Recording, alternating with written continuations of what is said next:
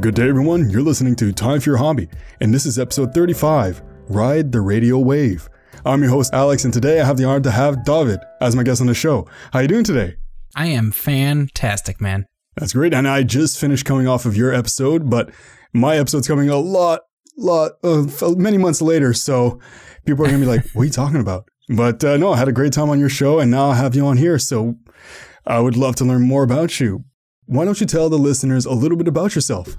So I am a hobbyist. I have a lot of hobbies, and I started a podcast because of that. I found that I was spending too much time on all of my hobbies and that I was stressed out and trying to always fit it into my hectic life.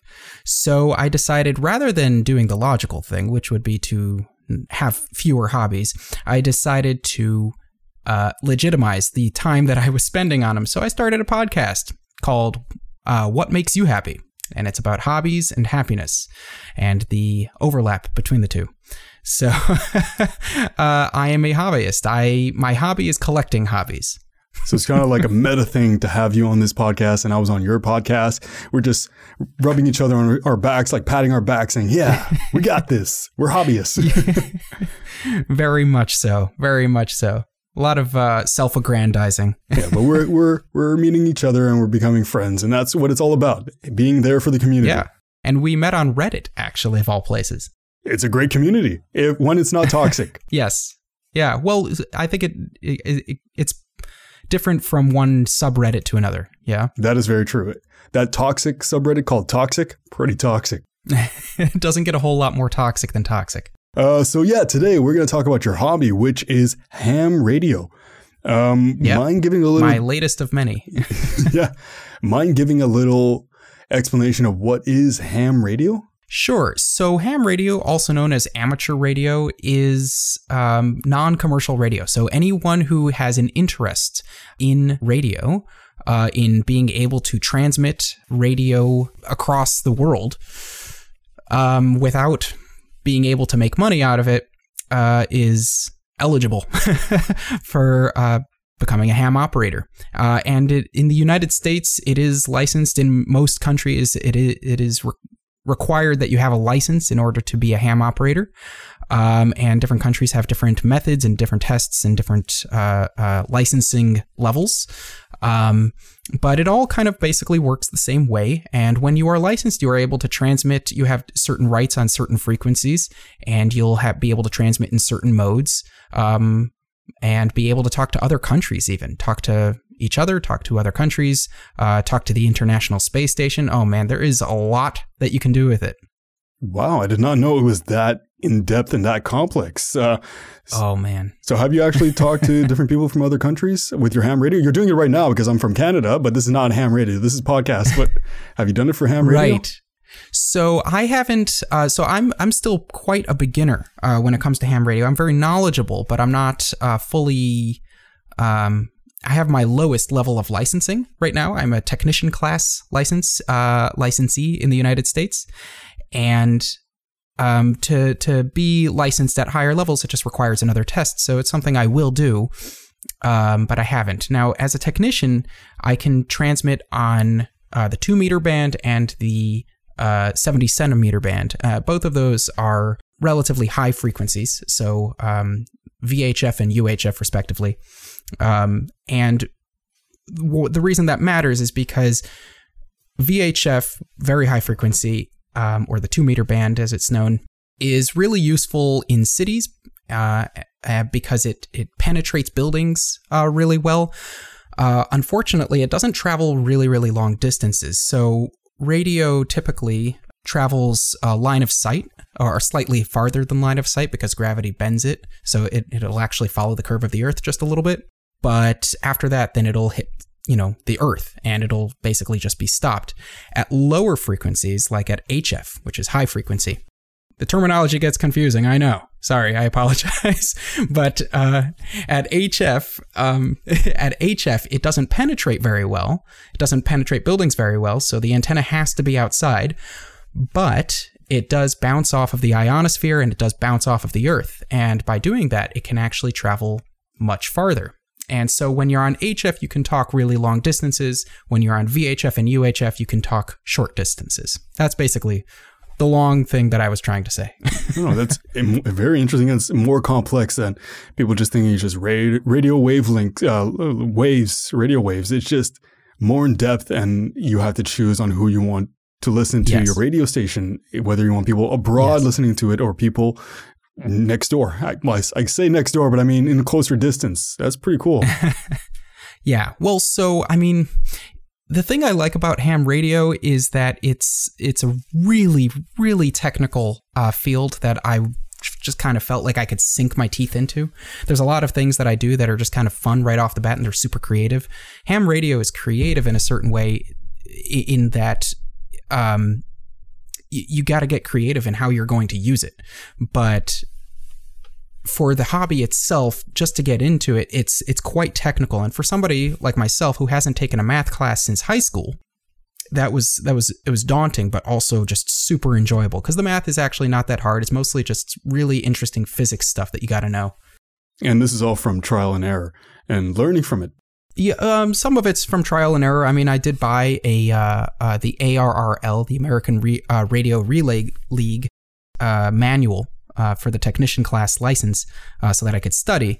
So there's a really, really good amount of information in there. But, also just the internet is your friend. Oh, yeah. So speaking of which, when did you get interested in amateur radio? Was it a person that introduced you to it, or was it something you heard on the radio? I got interested in ham radio a couple months ago, probably 2-3 months ago now. Purely because it's weird. The thing about me is I have a wide range of interests. One of those interests is codes. I like codes. I think codes are cool. And so sometimes I make up my own codes, and sometimes I learn ciphers that are well known. One of those that I was trying to learn was Morse code. So I was thinking to myself, Morse code, if I ever actually get this down, have it down pat, and I can actually use it, I should have an application in which I can use it. And I was like, one of the only places that Morse code is actually still in use is on ham radio. I should get on ham radio. And so that journey began, and I fell down the rabbit hole. Yeah, that's pretty cool. So you learned Morse code all on your own and the internet? Well, yeah. So I in theory know Morse code, but I am not skilled enough to either send or receive. Morse code is very much like music. You need to learn to read it, and you need to learn to speak it in order to effectively communicate. So I can tell you what an individual set of dots and dashes are on paper, but just listening to it, to be able to copy that it's a skill that I haven't developed yet. So that's going to take me a little bit more time. And since it's not required for the ham radio test anymore, I didn't invest any energy into that. Well, you got time. There's no rush. You have many hobbies underneath your belt, and this is just another one that you can perfect. Now, you did talk about this a little bit earlier on. What other types of equipments do you have for ham radio? So the absolute basics that you'll need to get started in ham radio is really just a handheld transceiver. So think a walkie-talkie. You can buy them on Amazon for as little as $25. There's a brand called Baofeng. I don't really recommend it because, talking from a purely technical standpoint, they are badly made. They're very messy.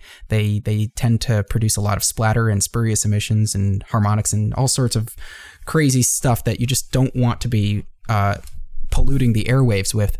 But if I'm being perfectly honest, it's the cheapest way to get into the hobby. It's $25. You buy it. You can send and transmit. You can transmit and receive with your local repeaters and be able to get into the hobby. Much cheaper than podcasting. Extremely much cheaper. And you know what? I don't know what the prices are like in the other countries, but in the US, the testing is $15 for the test. And when you take that test, if you're really smart and you've studied for all 3 tests, you can take all of them sitting in one sitting, and you'll be fully licensed to the highest degree as soon as it passes through the FCC.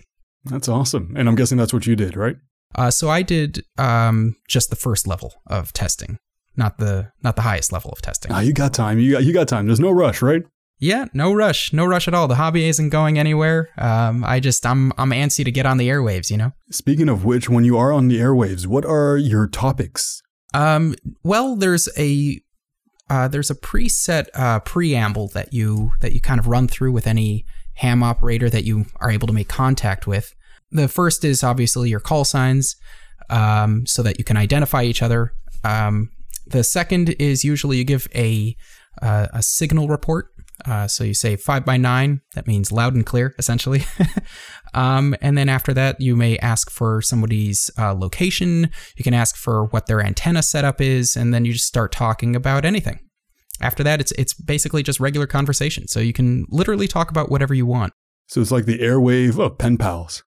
Yeah, quite a bit like that. But, you know, what you talk about is largely dependent on why you're talking. So if you're just on the airwaves trying to collect contacts, then you could just be talking about whatever pops into your head. And, you know, you could ask them about a local event, you know. Oh, you made a contact in Zurich. Hey, did you hear about that vote that happened recently? You know, whatever happens to be.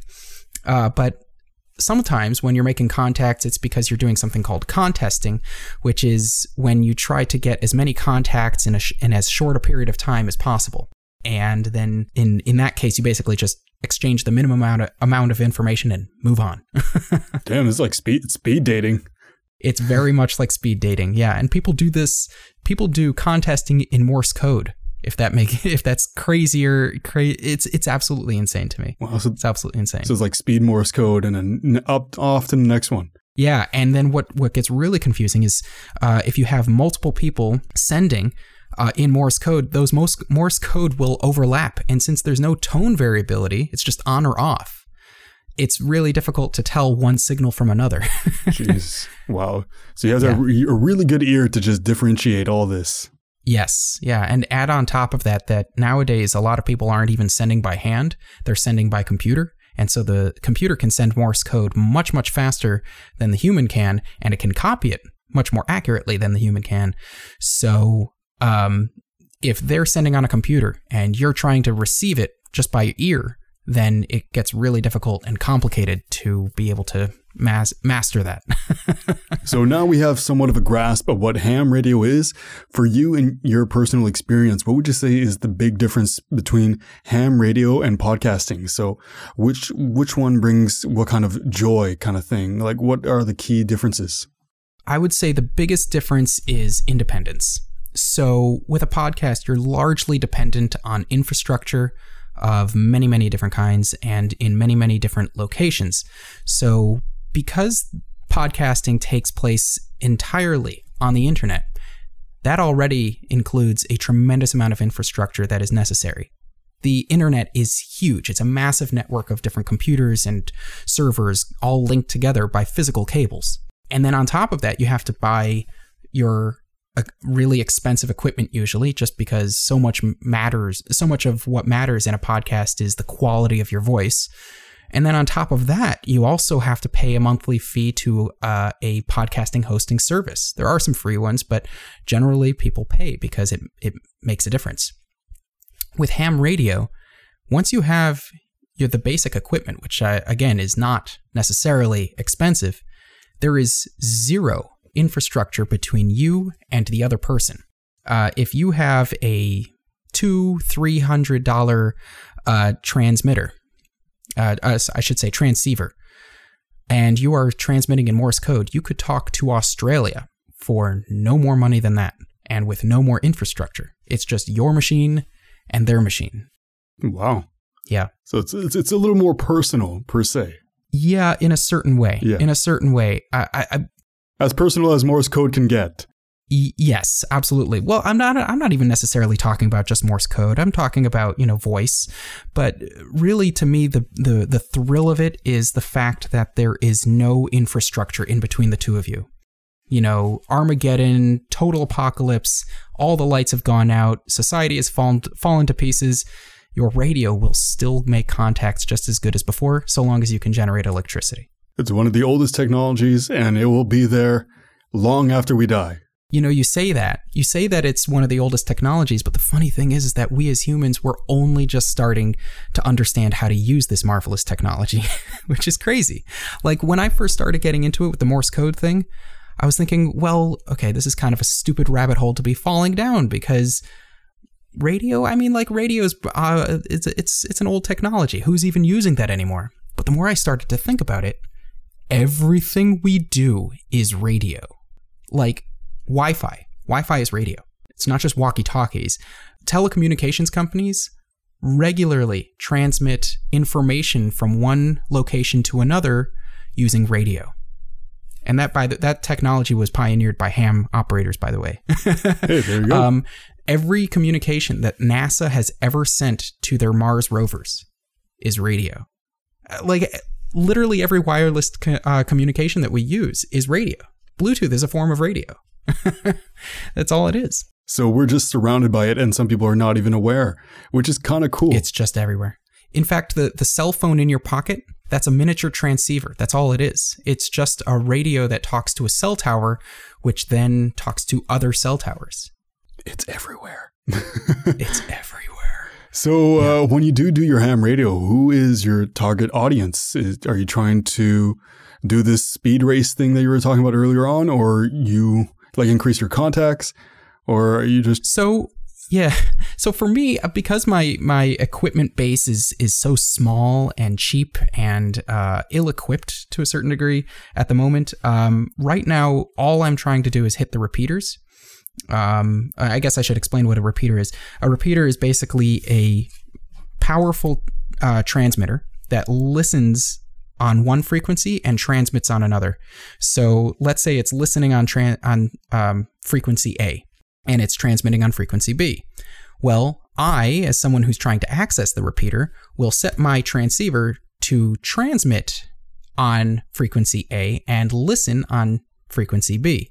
And what that means is that if I am within my transmitting distance of that tower, then I will be able to talk to a much, much larger range than I would originally be able to, because my handheld transceiver is only going to be like 8 watts, something like that.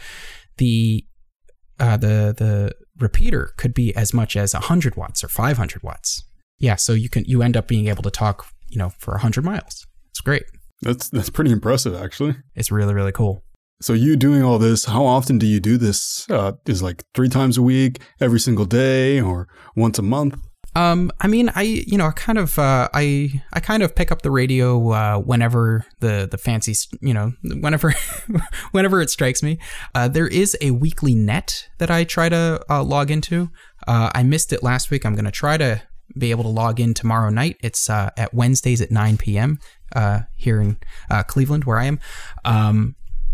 But it's one of the local repeaters has a weekly net. And a net is basically just an on-air meeting where a bunch of different hams get together and they chat. And most nets have a set topic of discussion and a person running the net.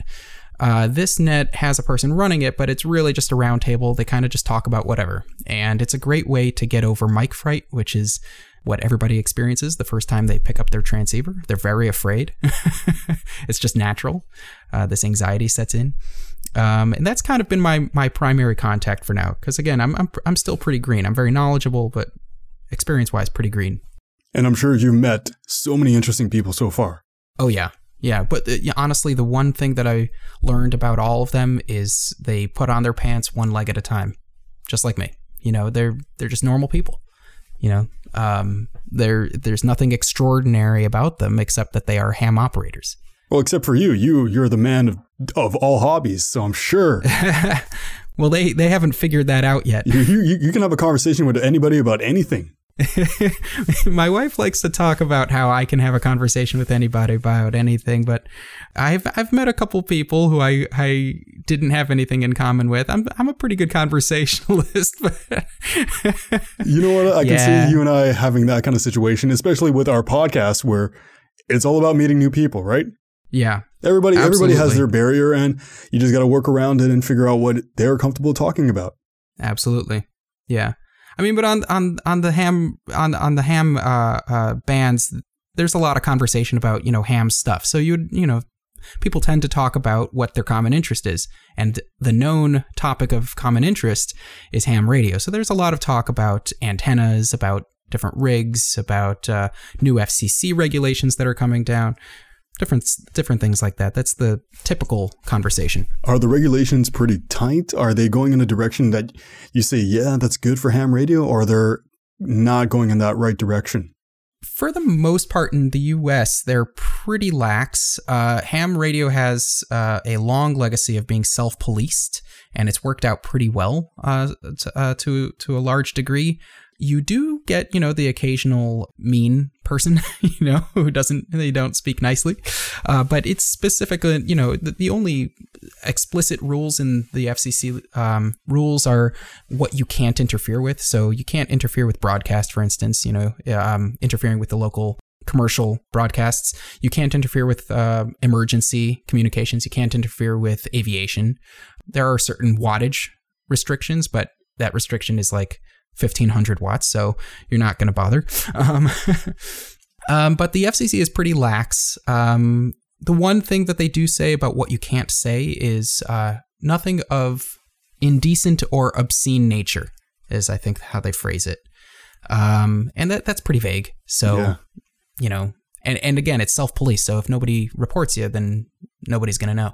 Okay, so it sounds like it's a lot more flexible than podcasting, and it's good that the community sounds like they're on top of it and they're helping each other out. Of course, there's always that one bad apple in every group. Doesn't matter which hobby, which field of interests.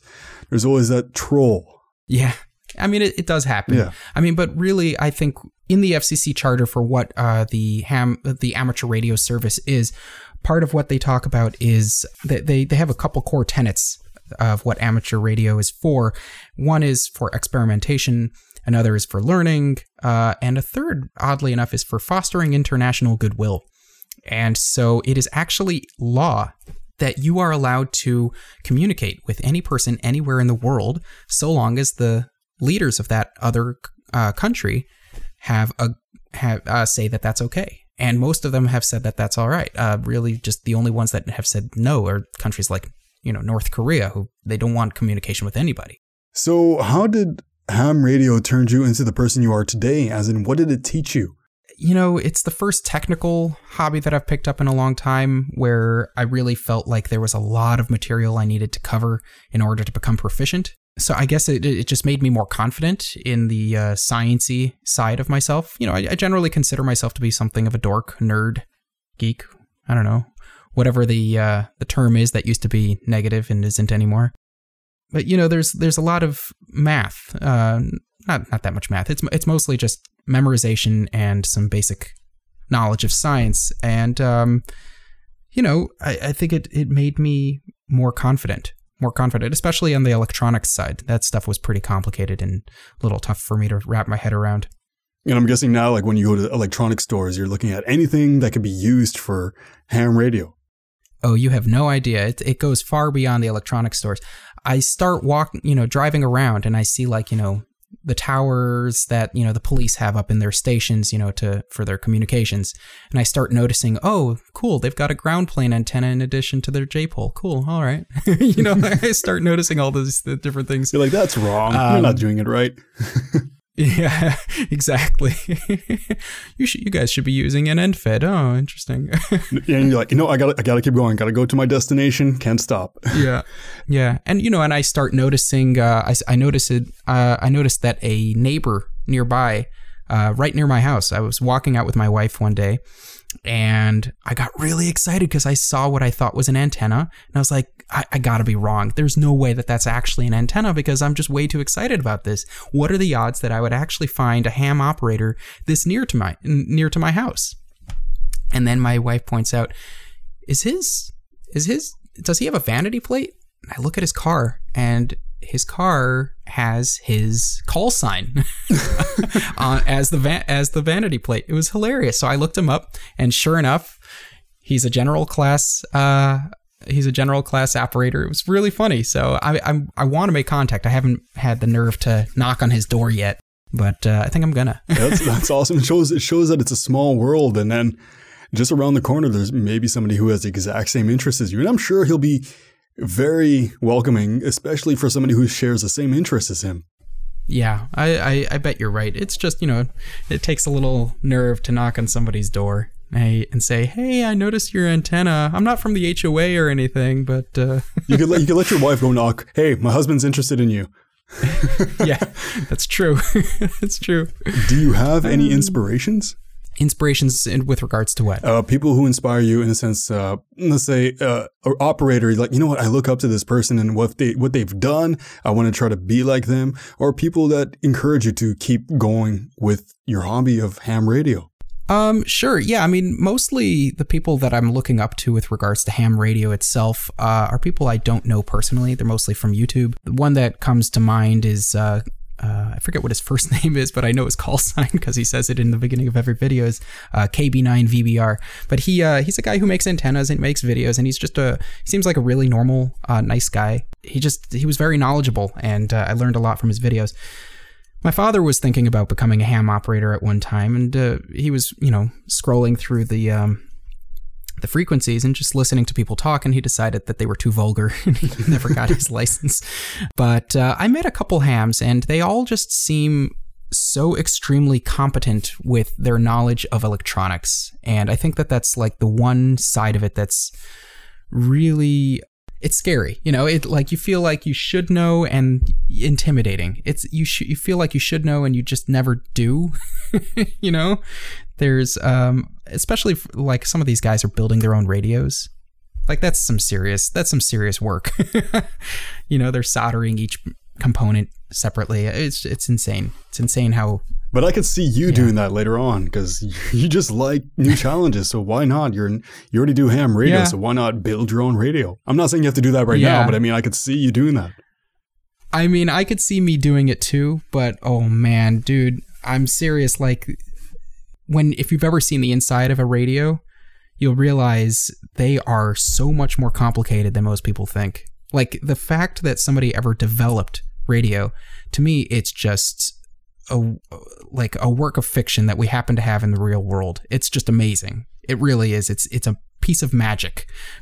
People should appreciate it more than they actually do. Oh yeah. Well, back in my parents' place, they actually have an old radio that's probably the size of like 2 mini fridges on top of each other. And I wish it worked. It doesn't work anymore, and I would love to get it fixed, but just it's all made out of wood, just turning the knob. Oh, yeah. One of those old radio receivers. Yeah. Yeah. And it's just cool. It's an antique, of course, but it'd be even cooler if it worked. Yeah. I think my brother has one of those in his house. His isn't working either. One of the ones with like all the little tubes in the back. Yes, exactly. Yeah.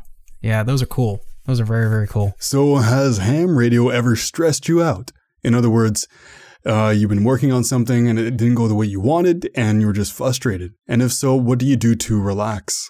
I guess, has ham radio ever stressed me out? I mean, to a certain degree. Okay, yes. I'll tell you one time. I really don't do well with tests. Any kind of standardized test. I get extremely nervous. The SATs were absolute hell for me.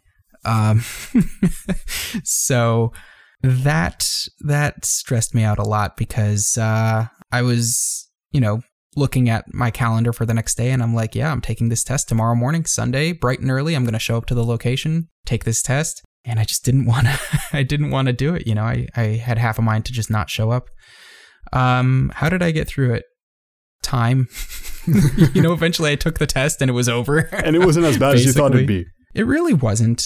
I got, I think I got a couple questions wrong, but I passed with flying colors. Speaking of which, do you have to renew your license every year or every few years? So the license lasts 10 years, which is really cool. And then you've got a 2-year grace period during which time you are not allowed to transmit. But if you renew within those 2 years, you get another 10 years. And you don't have to take the test again. You just have to renew, which I believe is free. So there's no reason not to. Until there's a new regulation saying you have to pay. Yeah, except, I mean, they haven't changed these regulations in many, many years. All they've done is revise what the different levels of licensing there are. There used to be 5, I think, levels of licensing. Now there's 3 in the US. I think that's the majority of the changes that they've made. They've made also some changes to band compliance. So if you imagine the entire frequency of the radio waves portion of the electromagnetic spectrum, right? Mm-hmm. So there's the electromagnetic spectrum. At the very, very low end, you've just got vibrations. Then you've got audible sound, and then you've got radio. Above that, microwaves, and so on and so forth. Well, in the radio frequency spectrum, it gets divided up, into portions that we call bands. And those bands are named by approximate wavelength of that band, of that range of frequencies. So within each band, there are going to be sub-portions. In each band, there are going to be regulations based country to country, and you're going to have different rights within those. So for instance, HF is where most of the ham operators are, because we have a lot of real estate in HF, as opposed to VHF. VHF is used for TV. It's used for radio, commercial radio. So we've got one band, and the rest of it is for commercial use. And then on UHF, there's a lot of police chatter, and there's a lot of aviation chatter. So again, we've got one band. I don't remember why I was saying that, but yeah. Oh, I was talking about, you did answer my question. The question was just simply, did you have to renew your license? But you went into great detail, which is perfect. Yeah, I went into too much detail. No, it's never too much. People love the information. Sometimes the hard part is getting me to shut up. So hey, this is your time. You could talk about your hobby till your heart content. What was your biggest challenge when you first started ham radio? I guess getting clear information was the hardest part. Before I bought the manual, I was getting some conflicting information on the internet, and in particular, making the choice of which radio to buy. There's a lot of different radio rigs out there, and getting the information on which one to buy was complicated just because there's so many different features that you can look for, and almost none of them have all of them. And the ones that do have all of them are over $800. So it's just not in the budget. So as true to form, I made some spreadsheets and charts, comparing and contrasting all of them, including prices. And choosing a radio, I think, was probably the hardest. And then after that was finding true information. Because like I said, there was a lot of conflicting information that I was finding. Dear old internet. Good truth and bad truth. And then, do that, do this. And it's like, nope, don't do that, don't do this. So it's about research and knowing where to look. Although I will tell you that Reddit was extremely helpful, because there is a really, really good subreddit called Amature Radio, which if anybody is interested in ham radio, they should absolutely check out first and foremost. And they gave me some great recommendations with regards to getting started before I was even licensed, because you only need to be licensed to transmit. If you just want to listen, just buy a radio and listen. Just don't transmit. Reddit is one of those magical websites that I feel that there's a community for everything and anything, and people who are helpful, they really want to just see everybody stride and just succeed. Yes, and there are so many people who don't even know what Reddit really is, or they've never been able to figure it out. Yeah, that's where I learned pretty much everything about podcasting. And you ask a question and people will jump on. And that's why I wanted to give back. So I've taught, or I shared all the information I've learned so far from podcasting. So that's us giving back to the community. Now, What is your current biggest challenge? My current biggest challenge is building an antenna. Your first antenna is kind of like a rite of passage for most ham operators. Right now, what I'm trying to figure out is how much it's going to cost. And then I got to budget how long it's going to take me to save up to buy those materials. I'm trying to figure out the cheapest way to do it. I think that the cheapest way to build my first antenna is actually going to be about $35 or so. So that I can probably do, in a week or so. But after that, I've got much more ambitious antennas that I'm planning on building for other frequency ranges and things like that. So that's the current challenge. Hey, whatever keeps you on your toes and keeps you going, and I'm sure you're going to accomplish this challenge in no time. You're the man who knows how to do everything. Yeah, I think you might be putting just a little bit too much confidence in my abilities. It's too late. The confidence is there. I can't take it back. Do you have any pet peeves regarding ham radio? Yes, I do. There's a lot of controversy regarding something called DMR. DMR is, trying to remember, digital mobile radio. That's what it refers to.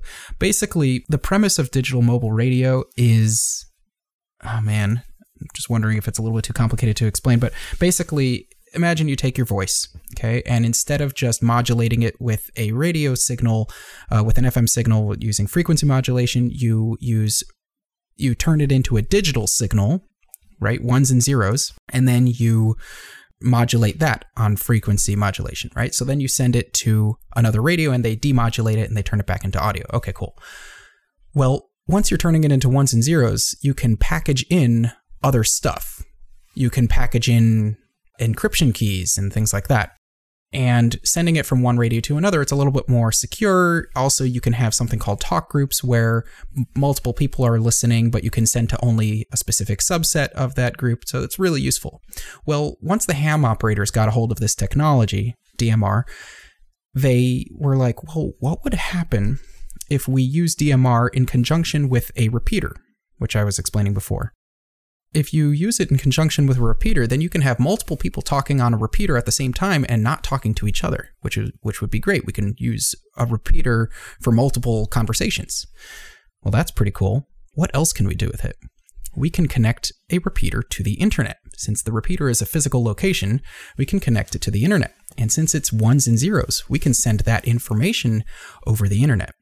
Well, now what we've done is we've set up digital repeaters all around the world that are all internet connected. And so if you have a DMR radio, as long as you can hit one of those repeaters, you can talk to anybody anywhere in the world that also has DMR radio. Why is this a pet peeve of mine? Because to me, it all comes back to the infrastructure. I don't want to ever rely on that much infrastructure. I think that once we go back to using the internet for radio, it loses that spark for me. And if the internet ever goes down, you don't have it anymore. It's completely useless. Yeah. That's the good thing about ham radio. It's there, like you said, after the apocalypse, it's going to still be there. Yes. It's technology, pure and simple. It doesn't rely on anything. Let me tell you something really crazy, really, really, really crazy about how powerful this technology is. I think I underscored it before, but I want to take it one step further. If you have absolutely perfect conditions, perfect sunspots, perfect everything, and a good deal of power going into your transmitter, right? And a good antenna, everything. Perfect.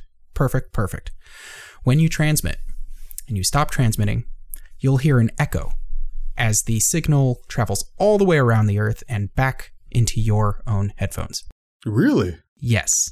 It's crazy. Wow, that must be like a surreal experience. Yeah, I would imagine it's extremely rare. So like, I don't want to overstate it, but that's how powerful it is. It can literally reach anywhere in the world, including you, by the longest route possible. I'm sure you're just hoping for that one day. You're just like listening at the end. You're like, man, did I hear it? Did I hear it? Did I hear it? Yeah, that would be really cool. That would be really, really cool. But far more common is for people to bounce their signals off of the moon or bounce their signals off of meteor scatters, or they will use apps, web apps, to track the location of the ISS, the International Space Station. And when it's passing overhead, they'll be able to make communications with the International Space Station. Almost all of the astronauts aboard the space station are licensed hams, and so they will be able to communicate, which is really, really cool. You can talk directly to the astronauts. That's cool. And this might be a really stupid question or idea, or just, a question. Like, do you think dolphins would feel it since they use a lot of echo sonar? It's like, it could be a really stupid question. If it is, I'm just taking it out of this podcast. But no, I don't think it's a stupid question. There has been some evidence that animals can feel radio. Dolphins in particular, I would say no, because they are underwater. And you need very specific frequencies of radio to penetrate water. In fact, submarines have serious communication issues. For very local communications, they are able to use ELF, which is extremely low frequency, and that's able to penetrate the water, but it doesn't travel very far. So once they get, into the middle of the Arctic Circle, they can't communicate that way, and so they actually need to surface in order to communicate with satellites, which then communicates back with the base. So it sounds like water is that one element that makes it harder. Yes, yeah, water is not easy to penetrate with radio. Yeah. So what are some misconceptions about people who do ham radio? I would say number one, there's two big ones. The first is that we're all preppers. I think that everyone thinks that ham operators are all preppers. I'm not a prepper. In fact, I think most of us are. A better stereotype about us is that we're all nerds. We all like ham radio because it's just a really cool technology. The other misconception is that we're all old men who have nothing better to talk about than antennas and prostates. I am not an old man, and I don't own a really big antenna yet. And you don't like to talk about your prostate. I'm not willing to talk about my prostate. And so, do you have any word of advice for anybody who might be interested in picking it up as a hobby? Yes. I would say don't put off taking your test. Taking that first test is a massive barrier, and a lot of people just never even get into it because they're just always preparing, and they never actually take the plunge. I would say study for a couple weeks and then take the test. So that you can get on air as quickly as possible. I think speed should be the goal. The second one is listen as much as possible. Listen, and that will teach you more than a lot of books will. An easy and quick way to listen is to go to something called SDR.org. That's software-defined-radio.org. And basically what it is people leave their radios on, and they've got all sorts of fancy antennas, and so you can take advantage of that. And then they stream it to the internet, and you'll be able to scrub around and find conversations from their area of the world and be able to listen to what ham radio actually sounds like. And you'll see it's not alien at all. It's really just a conversation between two people. Like what we're having right now, but a lot more interesting. Yeah. I mean, and it can go on for hours, or it could be as short as 15 seconds long. Yeah, those are the speed calls. Remember speed dating? Yeah, exactly. The contesting. Yeah. So do you have any links or websites that you would like to share with the listeners? It could either be personal links to your podcast, to your ham radio. Well, not a link to your ham radio, but a way for people to find you through ham radio, websites, or anything at all. It doesn't even have to be related to you. It could be websites or other ham radio hosts that you think should be shared. Absolutely. So my podcast called What Makes You Happy is available wherever podcasts are found. You can also find it, in addition to all the subscription links, on my website at clevelandcreativeoutlet.com/WMYH. In addition, you can email me at Dovid, that's DOVID, at clevelandcreativeoutlet.com. You can find my QRZ page for ham radio at QRZ.com, and my call sign is KE8 Lima Golf Papa, Kilo Echo 8 Lima Golf Papa. And I guess that would be all the links and contacts. Please subscribe. Yeah, subscribe, share, and share. Just pretty much share with everybody you know, because he's a very interesting person that was on his podcast, and he asks great questions. He has great guests, and it's very informative, and he always has interesting quotes at the end, and it's not just a simple podcast like mine where I'm just asking question back to back to back. He has just a simple podcast like mine, he says, and he's got well, you got trivia game, speed round. You're very interactive, which is great. I'm just here asking stupid questions about dolphins. And I don't think the dolphins was a stupid question. I actually wonder. I think I would bet you that birds would probably pick up some form of radio. The thing is, though, is that if they picked it up in any serious way, we would have noticed by now, because there's a lot of radio in our atmosphere. So, yeah. Just sound waves bouncing off birds, and you see them. Why are they flying crooked? They're like, oh, they're drunk. It's the drunk birds. It's the time of the day. So, if you want to learn more about him, I'll put all the information in the description below. So you can click that. You can follow that. You can find that. So what I tend to do, I say this on every show, I throw the question back to you. Do you have any questions for me about ham radio? Yeah, I guess, how crazy do people think I am with regards to ham radio? Do people think that that ham operators are nuts because they're using these big bulky boxes and? Like for me personally, I don't think you guys are nuts. Unfortunately, in movies, they portray people like, let's say, who do ham radio as crazy. Remember, was it that movie 2012, where it's like the end of the world? It was like the end of the world. It had that actor in it. Anyways, he was like doing his own ham radio, and he's like the crazy guy with all the conspiracy theories and stuff like that. And I feel like in movies, they portray people who do ham radio as, oh, okay, I'm crazy about this. I'm going to figure this out. And right, but in reality, it's normal people who put on their pants one leg at a time, right? Right. Well, so like in Far Cry 5, the video game, they had a lot of, not really ham operators. They had CB, which is unregulated, but because they had so many preppers characters in that game, they had a lot of like ham type equipment lying around, and they were all kind of kooks.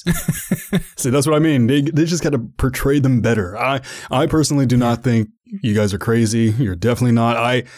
In my eyes, I see you guys as somebody who is like a level above podcasting and a level above radio stations, in the sense that it's all done by one person, or let's say a few people, not a whole company, and you're just taking this out of your free time. You're learning how to, like you said, some people build radios and trying to build an antenna, and just the whole complexity of it.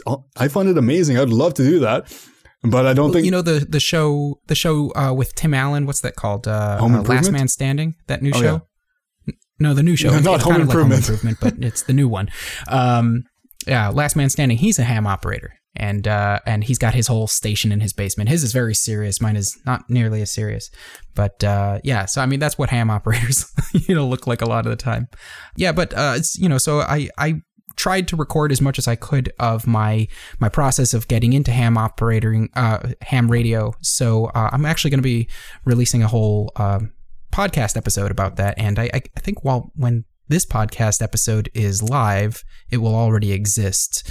So yeah, you should go and take a look at it. Yeah, this one's coming out around May, so mine is coming out sooner than that. Yeah, so I'm a little bit ahead of the game when it comes to recording. Yeah, but I'll definitely link that. Once yours is up, I'll put that in the description below as well, so people can find it and learn even more about ham radio.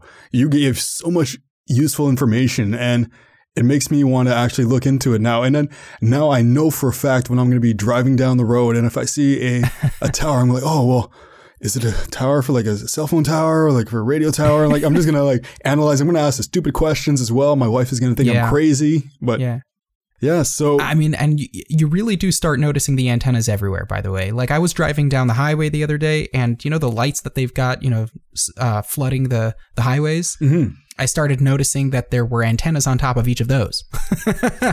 In your mind, it's just a bunch of antennas everywhere. That's awesome. But that's what I love about it. When you pick up a new hobby, you start noticing things that you would have never noticed before you took the hobby. Yeah. I got into D&D, and I started noticing Critical Role stickers everywhere. Yeah. And the D20 die, at first you're like, what is that? Right. But who needs 20 sides to a dice? Why? So there you have it. Another body with a hobby. Thank you, Dovid, for coming on the show and sharing your hobby with the world. I definitely learned a lot more. And like I said before, I'm going to just be keeping an eye out for everything related to radio. Like, even for like garage sales, I'm going to just look at a radio and say, can I ask them, can I open it up? Can I just take a look inside?